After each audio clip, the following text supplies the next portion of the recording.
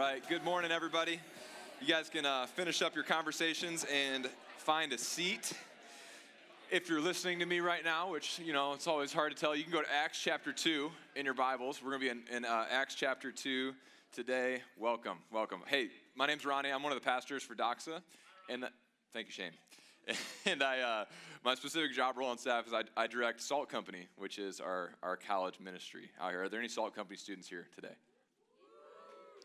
Guys. All right, we'll keep working on it as the years go on. All right, hey, Acts chapter 2.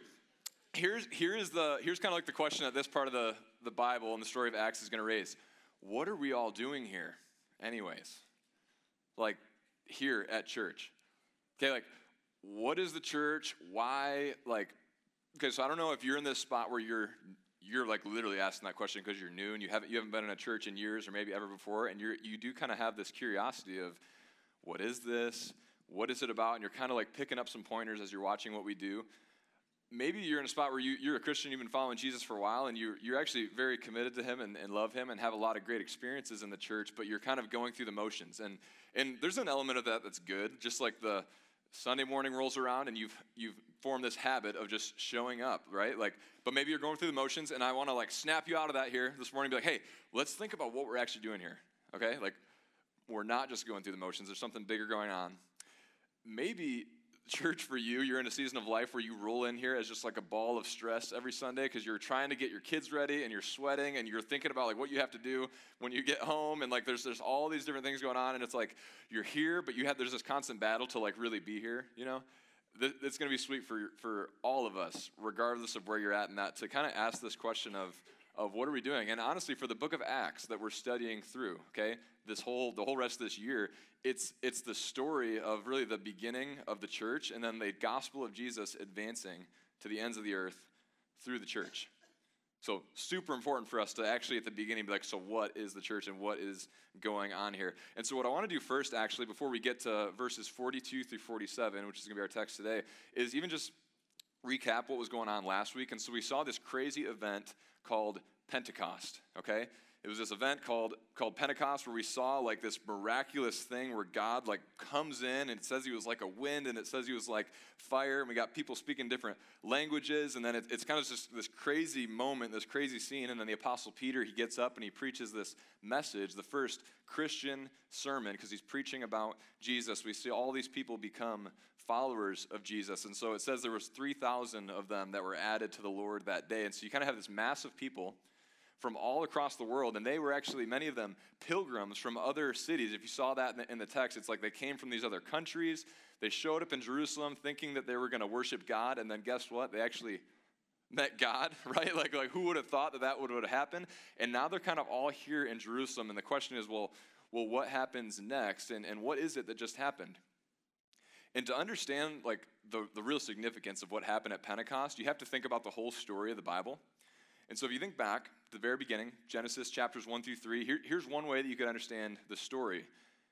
There is a God, and he created humanity to enjoy relationship with him, to literally be in his presence. It talks about Adam and Eve walking in the Garden of Eden with the Lord. Like, people were created to know God, to know his presence, to be with him.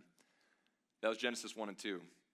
And there came this moment in Genesis 3 where humanity began to distrust God. They doubted that he was good, and they didn't want to be with him anymore. And so they joined this rebellion to really become their own gods. And so they turned their back on him.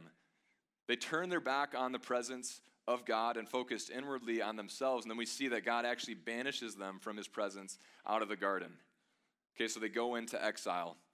So the beginning of the story is about a God who created us to be in his presence, but then a humanity that sinned and is no longer in the presence of God.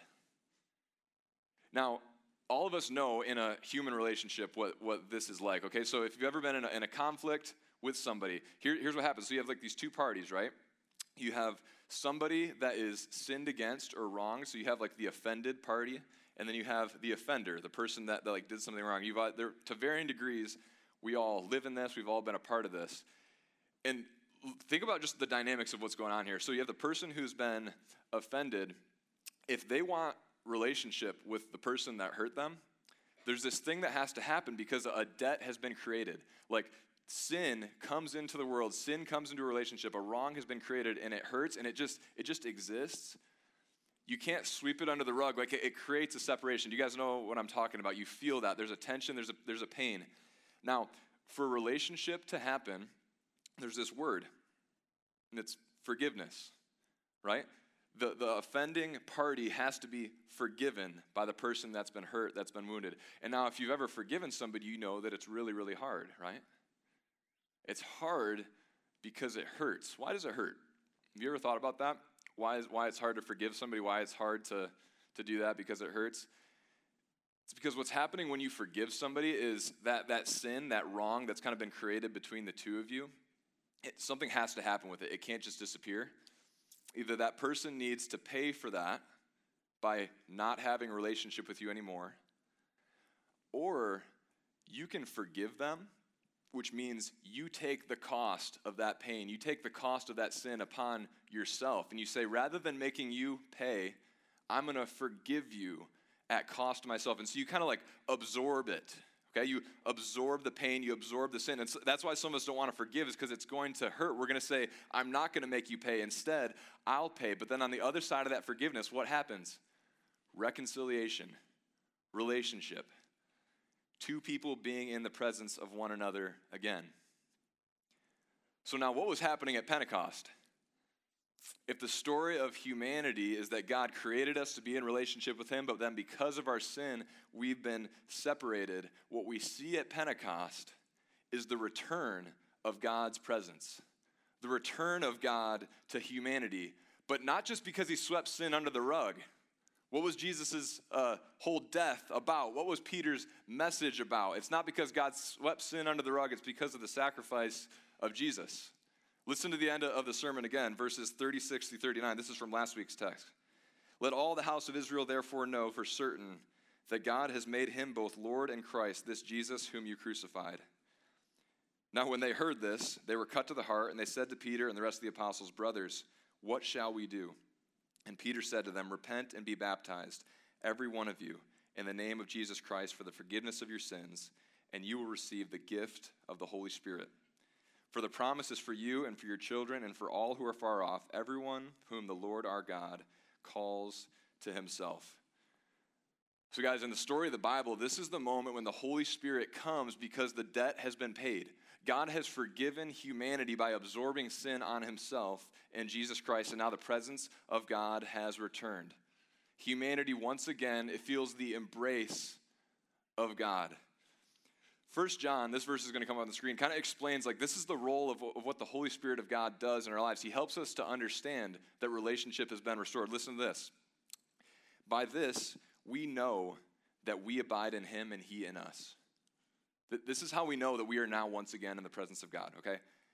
Because he has given us of his Spirit. And we have seen and we testify that the Father has sent his Son to be the Savior of the world. We've seen that we had a sin problem. We've seen that there was a separation between us and God. We've seen that the only way for reconciliation to happen was for forgiveness to happen. And we've seen that Jesus is that forgiveness. He is the Savior of the world. Now, whoever confesses that Jesus is the Son of God, God abides in him, and he in God. So we have come to know and believe the love that God has for us. God is love, and whoever abides in love abides in God, and God abides in him. When the Holy Spirit came at Pentecost, it was this moment in human history where God was saying, not only do I love you, but I've sent Jesus to forgive you so that we can now experience one another's presence again. You can experience my love. It's God returning with his presence, wrapping his arms around humanity. And what we have after that moment, okay, at the end of Acts chapter 2 is this early snapshot of what happens when the burning love of God falls down on a group of sinners, a group of people, and they become the church.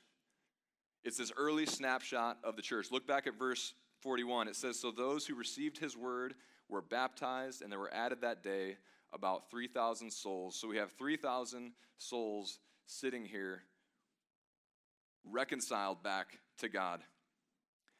And up until this point, guys, like if you remember one of the first messages of the series, like they had not been reading books about how to be the church. Like Jesus ascended unto heaven and gave them a mission, and that he didn't also give them a textbook saying this is what you're going to need to do. This is what it's going to be like to be with me. What he actually said is just wait for my presence to return, and then you'll know. Wait for my presence and power to come back. So they're not reading textbooks about the church. They're waiting for his presence, and then when his presence comes, the church is freshly reconciled back to God, in love with God, brimming with vitality and joy, like a newly engaged bride to be. Look at verses 42 through 47 to see a picture of that. So this is what happens. They devoted themselves to the apostles' teaching, and to the fellowship, and to the breaking of bread and the prayers. And awe came upon every soul. And many wonders and signs were being done through the apostles. And all who believed were together, and they had all things in common. And they were selling their possessions and belongings, and distributing the proceeds to all as any had need. And day by day, attending the temple together and breaking bread in their homes, they received their food with glad and generous hearts, praising God and having favor with all the people. And the Lord added to their number day by day those who were being saved. So this is a picture of the church at the beginning. Let me now give you a picture of the church at the end. If we go all the way to the end of the Bible, here's this snapshot of what this early church would one day become. And this wraps all of us up into it. It's going to come up on the screen, Revelation chapter 21, verses 1 through 4. This is a picture of the church as the bride of Christ. Then I saw a new heaven and a new earth. For the first heaven and the first earth had passed away, and the sea was no more. And I saw the holy city, New Jerusalem, coming down out of heaven from God, prepared as a bride adorned for her husband. And I heard a loud voice from the throne saying, Behold, the dwelling place of God is with man. He will dwell with them, and they will be his people, and God himself will be with them as their God. He will wipe away every tear from their eyes, and death shall be no more. Neither shall there be mourning or crying nor pain anymore, for the former things have passed away. So here's what's going to happen in this message, all right? We have this snapshot of the church at its infancy. We have this picture of what the church is going to be one day, this beautiful bride. And we have this moment where it says in verse 41 that 3,000 souls were baptized, initiated into the church. And that baptism, we saw baptisms here at Doxa just a couple weeks ago. Think of that baptism as like an engagement ring from Jesus, saying, this is the promise that I've made to you. One day I'm going to make you a beautiful bride, and we're going to be married together forever. So at the beginning, it's just kind of this burning hot relationship between Jesus and his church, looking forward to this one day. But here's the thing. We all know in relationships that they tend to cool down over time, and that's where all of us kind of sit to some extent. As we see the church just kind of burning hot, coming out of the mouth of the Holy Spirit, but then we cool off. And my aim today is to show us just a fresh vision and a fresh passion for what it means to be the church, to be the bride of Christ that Jesus died to be with. So let's jump back in, and there's basically three things we're going to see. Here's the first one. Here's the first thing we see the church doing. We see them loving God passionately. This is the church, the people that love God passionately. Look back at verses 42 and 43. And they devoted themselves to the apostles' teaching and to fellowship and to the breaking of bread and the prayers. And awe came upon every soul, and many wonders and signs were being done through the apostles. Because here's just the thing about life. We pattern our lives to pursue the things that we love. Whatever we're passionate about, we naturally create patterns to go after those things. And that's what we actually see here at the beginning. So you see things about like reading the Bible, and you see things about community, and those are just kind of things that might not be a surprise to you that are part of the church. I want to frame that up for you under the idea of this was them pursuing their passion.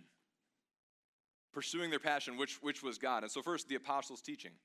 Right? Jesus had ascended up into heaven. He was no longer there on earth, but he had given these representatives, these delegates that had been with him, that had seen his resurrection. And their job was to teach the early church who God was and how to follow him and how to pursue him with passion. So when they spoke, God spoke. That was their role, the apostles. And it was a unique role that eventually would lead to the rest of the New Testament of the Bible being written, completing the Old Testament with the New, and then that's what brought about the Bible for us today. So the church, they're pursuing their passion by devoting themselves to teaching, and this is the Bible. So to be devoted to the Bible is then to be devoted to Jesus. Next, we see it says the fellowship. And this is them not just loving God as individuals, but they were loving God as a community. So I've used this metaphor of the church being like the bride of Christ, and maybe that's news to you, or maybe you've heard that before. And honestly, to a certain extent, that should make us all feel a little uncomfortable. So if you're a man, you're like, I don't know if pure joy to me is me imagining me and Jesus of Nazareth being married, like me and him. Or if you're a woman, you're like, maybe still, maybe it makes a little more sense, but it's still just kind of weird. It's like there's like one of him, and then all. It's because that's not what the metaphor is supposed to be. The metaphor of the church being the bride of Christ is us as a community being his bride, us as like a collective, not as individuals. And so they were devoted to figuring out what does it mean for us to love and be passionate about God as a community. It says they were devoted to the breaking of bread. Now, this is a reference to something that we do every other week here at Doxa, and we'll do it today. It's where we break the bread and we dip it in the juice, and it's this symbol of Jesus' death on the cross for us. We call it communion. And it's really this reenactment and reminder of Jesus' love for us. It's the church saying, we're passionate about God, and we want to remember what he left us with, the promise that he made to us. The promise that our sins would be forgiven, that he would rise from the grave, and that one day he's going to come back for us and give us the real thing. So they're devoted to that. They're pursuing him as their passion by remembering him through communion. And then it says the prayers. Prayer is how we pursue an ongoing intimacy with God, and it really just kind of gives us like the temperature for our relationship with him. So we pray our fears, we pray our hopes, we pray our joys, our sorrows, our thoughts, our questions. It's just this ongoing communication with God, and our passion for him, it expresses itself in us talking to him, right? Like communicating with him. We hear about who he is from the apostles' teaching from the Bible, and then we speak back to him in relationship through prayer. Guys, and so much of prayer is like about longing, and so maybe you're in the room today and you long to be in a marriage relationship someday. Like you want to be a part of an earthly marriage, which is like one of the greatest gifts that God created. So if you think about your longing for that. But one of the things we've already seen about what the church is the church is the bride of Christ. Like we're engaged now, but there's a wedding day coming.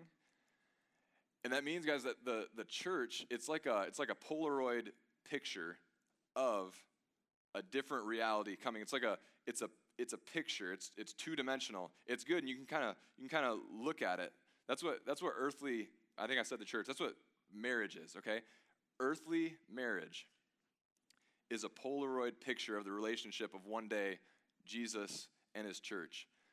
And so if you long for that, that's a good desire and a good longing to have, but I just want you to know you're not missing out on the real thing that it points to, no matter what, if you're in the church. No matter what, like earthly marriage is two-dimensional, and it's you look at it and it's good and it's a great gift, but it's pointing to something that it resembles, but something that you can't even imagine and you can't even describe. It's a dimension you haven't experienced.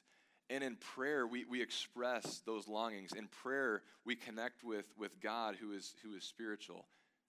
That's how passion expresses itself. And then as they're devoted, we see in verse 43 that they walk around just totally in awe of God's presence. Awe is like this moment-by-moment awareness that we're experiencing God. That no matter what you're doing, the most significant thing that's happening in your life is that God is at work, that God knows you, and you're paying attention to him. It's like that feeling of when someone significant has like walked into the room and you just realize it, right? You notice. And guys, in the church, like he's walked into the room and he's here and he hasn't left, and it's only going to get better. So I think the call for this first part, when we're asking the question of like, what are we doing here, is the church is the people that are passionate about God. And guys, in our world today especially, our devotion to him has to be stronger than all the distractions that are out there. We live in a world of distractions. I mean, if you've been in church for a while, you'll notice that it's not like a super revolutionary list of things. Like for some reason, singing isn't on there. That'll be on later in Acts. Like it's not comprehensive. It's just like, yeah, they're in the Bible, all these different things. Most churches do these things. But most churches aren't devoted like they were. Remember, this is at the very beginning. The love is so fresh. The reconciliation was so real, and awe comes upon them because they were devoted. This experience of awe, this experience of his presence comes from their devotion. So here's the call, okay? Like, the call is for us to pay attention to God, right? To pay attention to what he's done. Because remember, like, this had just happened. Like, one verse previous to this, 3,000 of them had all just been brought into God's family. They had just heard this Jesus whom you crucified, and they were cut to the heart. They saw Jesus through the preaching about Jesus. They had an awareness of their sin and then an awareness of God's grace, and it all came together to this moment where they couldn't ignore it. They were so locked into who God was. And so for us as the church, we're the people that we pattern our lives after pursuing this passion by trying to find ways to pay attention to God. And that's why it's so important that we show up every Sunday. Like, there's this relationship between us being disciplined and just like showing up, but then fighting to have that fire, that passion inside of it all. So that's the first thing that we see, passion. Here's the next thing. They loved one another like family. Look at verse 44 through 45. And all who believed were together, and they had all things in common. And they were selling their possessions and belongings and distributing the proceeds to all as any had need. So first, we see that these people, remember, they were strangers. They were from all over the world, but they come together and they're made a family by the blood of Jesus. Believing the gospel made all the other bonds that they had weaker, and they became a family. The actual word in there is this word koinonia. Maybe you've heard of it before. What koinonia means is that what we have in common in Jesus is stronger than everything else that we don't have in common. So, in this room, we all have different stories. We all bring different baggage to the table. We're from different ethnicities, different genders. We have different interests. We have different personalities. We're different ages. We have different political views. Those things are all good and fine and real and different. But in the family of God, in the church, in koinonia, it's like we have everything in common because we have the most important and the strongest thing in common.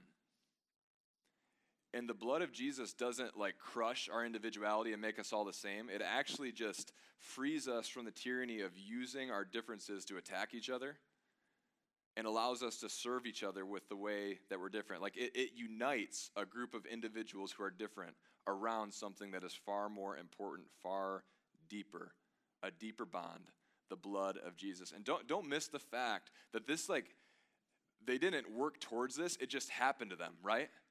Remember, Pentecost, the Holy Spirit of God, the open arms of God, comes around them, forgives them all for their sins, and says, you are now family. Introduce yourselves to each other. Learn each other's names. That just happened. And now they're trying to figure out, well, what do families do? And there's another metaphor for the church, the body of Christ, if you've heard of that. And it's helpful for understanding this idea of the group being more important than the individual. And on your human body, if you stub your toe, your toe is in serious trouble and it hurts, but it alerts the rest of your body, right? It alerts your central nervous system and your brain, and so your brain starts freaking out and knows that there's pain, and then it puts your hands to work, and then it makes you bend over and fix your toe, and the whole body gets involved to help with the toe. Now, that's what has happened to us. If you're a Christian, you have a different part in the body, a different part in the family, but we care more about the group than we do about ourselves as individuals, and we help each other out. We meet each other's needs, and that's exactly what we see them doing here. People from all over the world were brought to Jerusalem so they could become the family of God, the bride of Christ, and now that they're there, they have to figure out how to be that family. Okay, so what do families do? Look back at verse 45. It says, they sold their possessions and belongings and distributed the proceeds to all as any had need.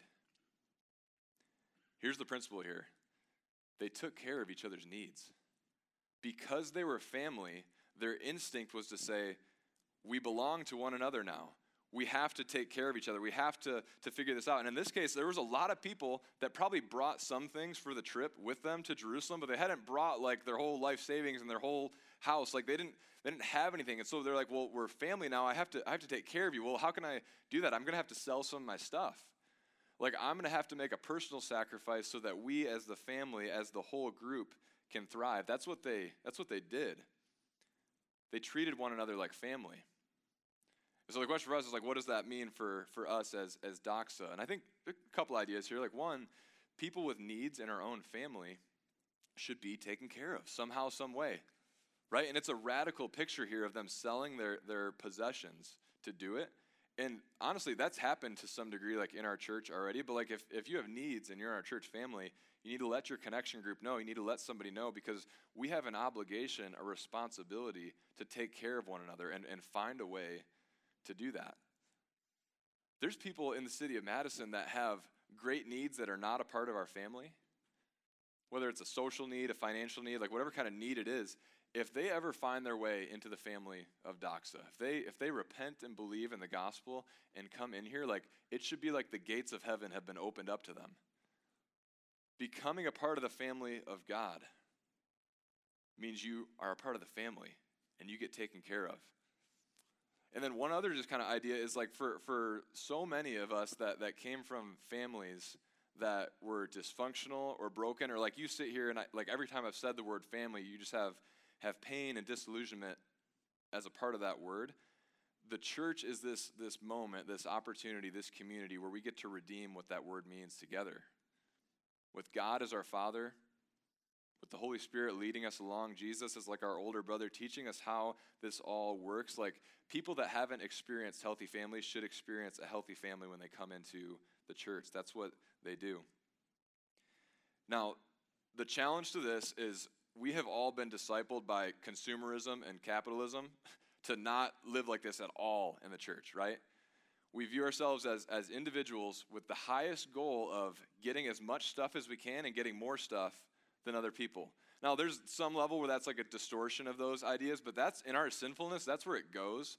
Like, just give me, individual, as much stuff as I can and make it be more than my neighbor. And that destroys what Jesus is trying to do here. And so in the church, we're being now taught and discipled by Jesus that there's nothing more important than the relationships we have in his kingdom, in his church, and with him. And so we all just need to return back to the gospel like them. Remember, this is fresh out from the Holy Spirit falling on them. And they're just instinctively doing this. They didn't read a book about this. They just went, Jesus has made us family. We got to figure this out. We got to realize what this means. In verse 39, they had heard, this promise is for you, individual, and for your children, and for all who are far off, everyone whom the Lord our God calls to himself. They realized that they shared things in common with these strangers deeper than they did with their own families, and the passion they had for Jesus united them. This is what the church is. Okay, and here's the last thing. Here's the last thing we notice. They lived their lives joyfully. They lived their lives joyfully. Look back at verse 46. And day by day, attending the temple together and breaking their bread in their homes, they received their food with glad and generous hearts. And so we've seen kind of how they gathered together for like structured worship with the apostles' teaching and taking communion and all those things. But now we see that like they weren't just like in church all the time. They were scattered throughout their community. But their faith wasn't compartmentalized. Like it broke out past Sunday. They were with each other outside of this gathering. They were walking through life together in awe of God's presence, even in just like the ordinary, mundane stuff of life, like eating their food. It says they received their food with glad and generous hearts. And this kind of everyday living in God's presence, it wasn't hidden from the rest of the world, but it actually was on display for their city to see. And we see in verse 47 that the joy that they had together, it became contagious for the people around them. Look at verse 47. Praising God and having favor with all the people, the Lord added to their number day by day those who were being saved. So they had a joy that couldn't be ignored. It became contagious. It says that they were receiving their food with generous hearts. The word there that Luke used was apheletote. It's on there. Here's what it means in English: sincerity and simplicity. And so it was a joy that was sincere, like it was genuine. It was non-weird. Like it was. At first, people watched them, and like as they were like praising God for the food, and they're like, "It's so genuine. It's so sincere. there's something strange about it, but it's not like awkward. It's like, kind of, what is this? Okay, so that was one part of it. But then it says they received it with glad hearts too, and the word for that is agalilacesis, okay? And that word means exuberant exultation, wild joy, ecstatic delight, okay? So you have this combination of the world is watching these people live like this, and they're like, they have a wild, non-weird joy. Like what is that? What is it that they are seeing? And it says it's because they were praising God. They were receiving their food in such a way that they knew it wasn't just food, but a gift from God's hand. A gift from the God that loved them, and God had made them a family, and they were experiencing it together. And so there's kind of living their everyday lives in awe of being in God's presence, in awe of the fact that God had made them family, in awe of the gospel. And so what we're starting to see, guys, is at the beginning of Acts, that key verse, Acts chapter 1, verse 8, when Jesus said to be his witnesses to the ends of the earth, right? He sends us out on this mission. We're going to see different elements of what it means to be on the mission of God together as we study the book. The one I want to just put out in front of you here today is that the mission of God, it's like God's mission to woo humanity back to himself. To woo us back, for people to be able to look into the church as the people that are now experiencing the presence of God and see the joy that we have, and for that joy to break out and to be contagious, to see the glory of Christ because of the way that we're looking at Christ. This is what God wants to do. The world needs to see us looking at God in that way. Devotion, awe, wild joy, wild, non-weird joy. Like it's wild because it's out of this world, but it's non-weird because it's actually based in something that has really happened. That's what the world needs to see. We need to learn to receive everything as a gift from God's hands like they did. And people will start to see that in our world. So back to our beginning question, right? Like, what are we doing here anyway? Like, what is it that we're doing here in the church? Guys, we're waiting and working towards our wedding day. Like, that's who we are and what we're up to. Acts 2:42 through 47 gives us this picture of who we are when we're really thrilled by God and his presence. And it just makes me wonder, what if the most important thing about our church isn't the things that we're doing, but just how we feel about God, how we see him, how we enjoy him together, how clear our view is of that day, like this day where everything right now is building up to the moment where we're going to walk down the aisle. So if you picture that moment at a wedding where the bride is walking down towards the groom, this is a picture of the church for you guys. The bride is walking down, and everybody is just kind of looking because she's locking eyes with the groom, and there's just this magnetic love between them, right? You see her passion for him and his passion for her. That's the church. We're looking at God. We're the people that are passionate about Jesus. We're the people that experience him now in some measure. That's why we're experiencing him through this book and through prayer now, but there's coming a day where we're going to see him face to face, and so the bride is walking down the aisle with passion. But we're also the people that have this radical love for one another, this radical unity. And if you ever notice at a wedding that when the bride walks down the aisle, she's looking her best, right? She's dressed in white, she's spotless, it's like the whole thing of this is the best that she'll ever look. She's complete, she's whole. There's something about her relationship with this groom that has changed her, that has made her better. And guys, that's the church. We're one, we're united. All these individual different parts, we've been brought together to be made into this beautiful bride. And we're a messy work in progress right now, but there's coming a day. Our radical love for one another is how the rest of the world sees this beautiful bride. And then the last part, the contagious joy. I mean, that's why there's other people at the wedding, right? Is there's these people just watching the bride and groom walk down the aisle, and it can't be ignored. As the bride walks towards the groom, everybody stands up and looks, and that's what the world should be doing as we walk towards Jesus. So let's look at just the whole picture again at the end. If you look at Revelation 21, 1 through 8, it'll come up on the screen. This is the day that we're walking towards. We're engaged now, but we're going to be married one day. Let's read it again. Then I saw a new heaven and a new earth. For the first heaven and the first earth had passed away, and the sea was no more. And I saw the holy city, New Jerusalem, coming down out of heaven from God, prepared as a bride adorned for her husband. And I heard a loud voice from the throne saying, Behold, the dwelling place of God is with man. He will dwell with them, and they will be his people, and God himself will be with them as their God.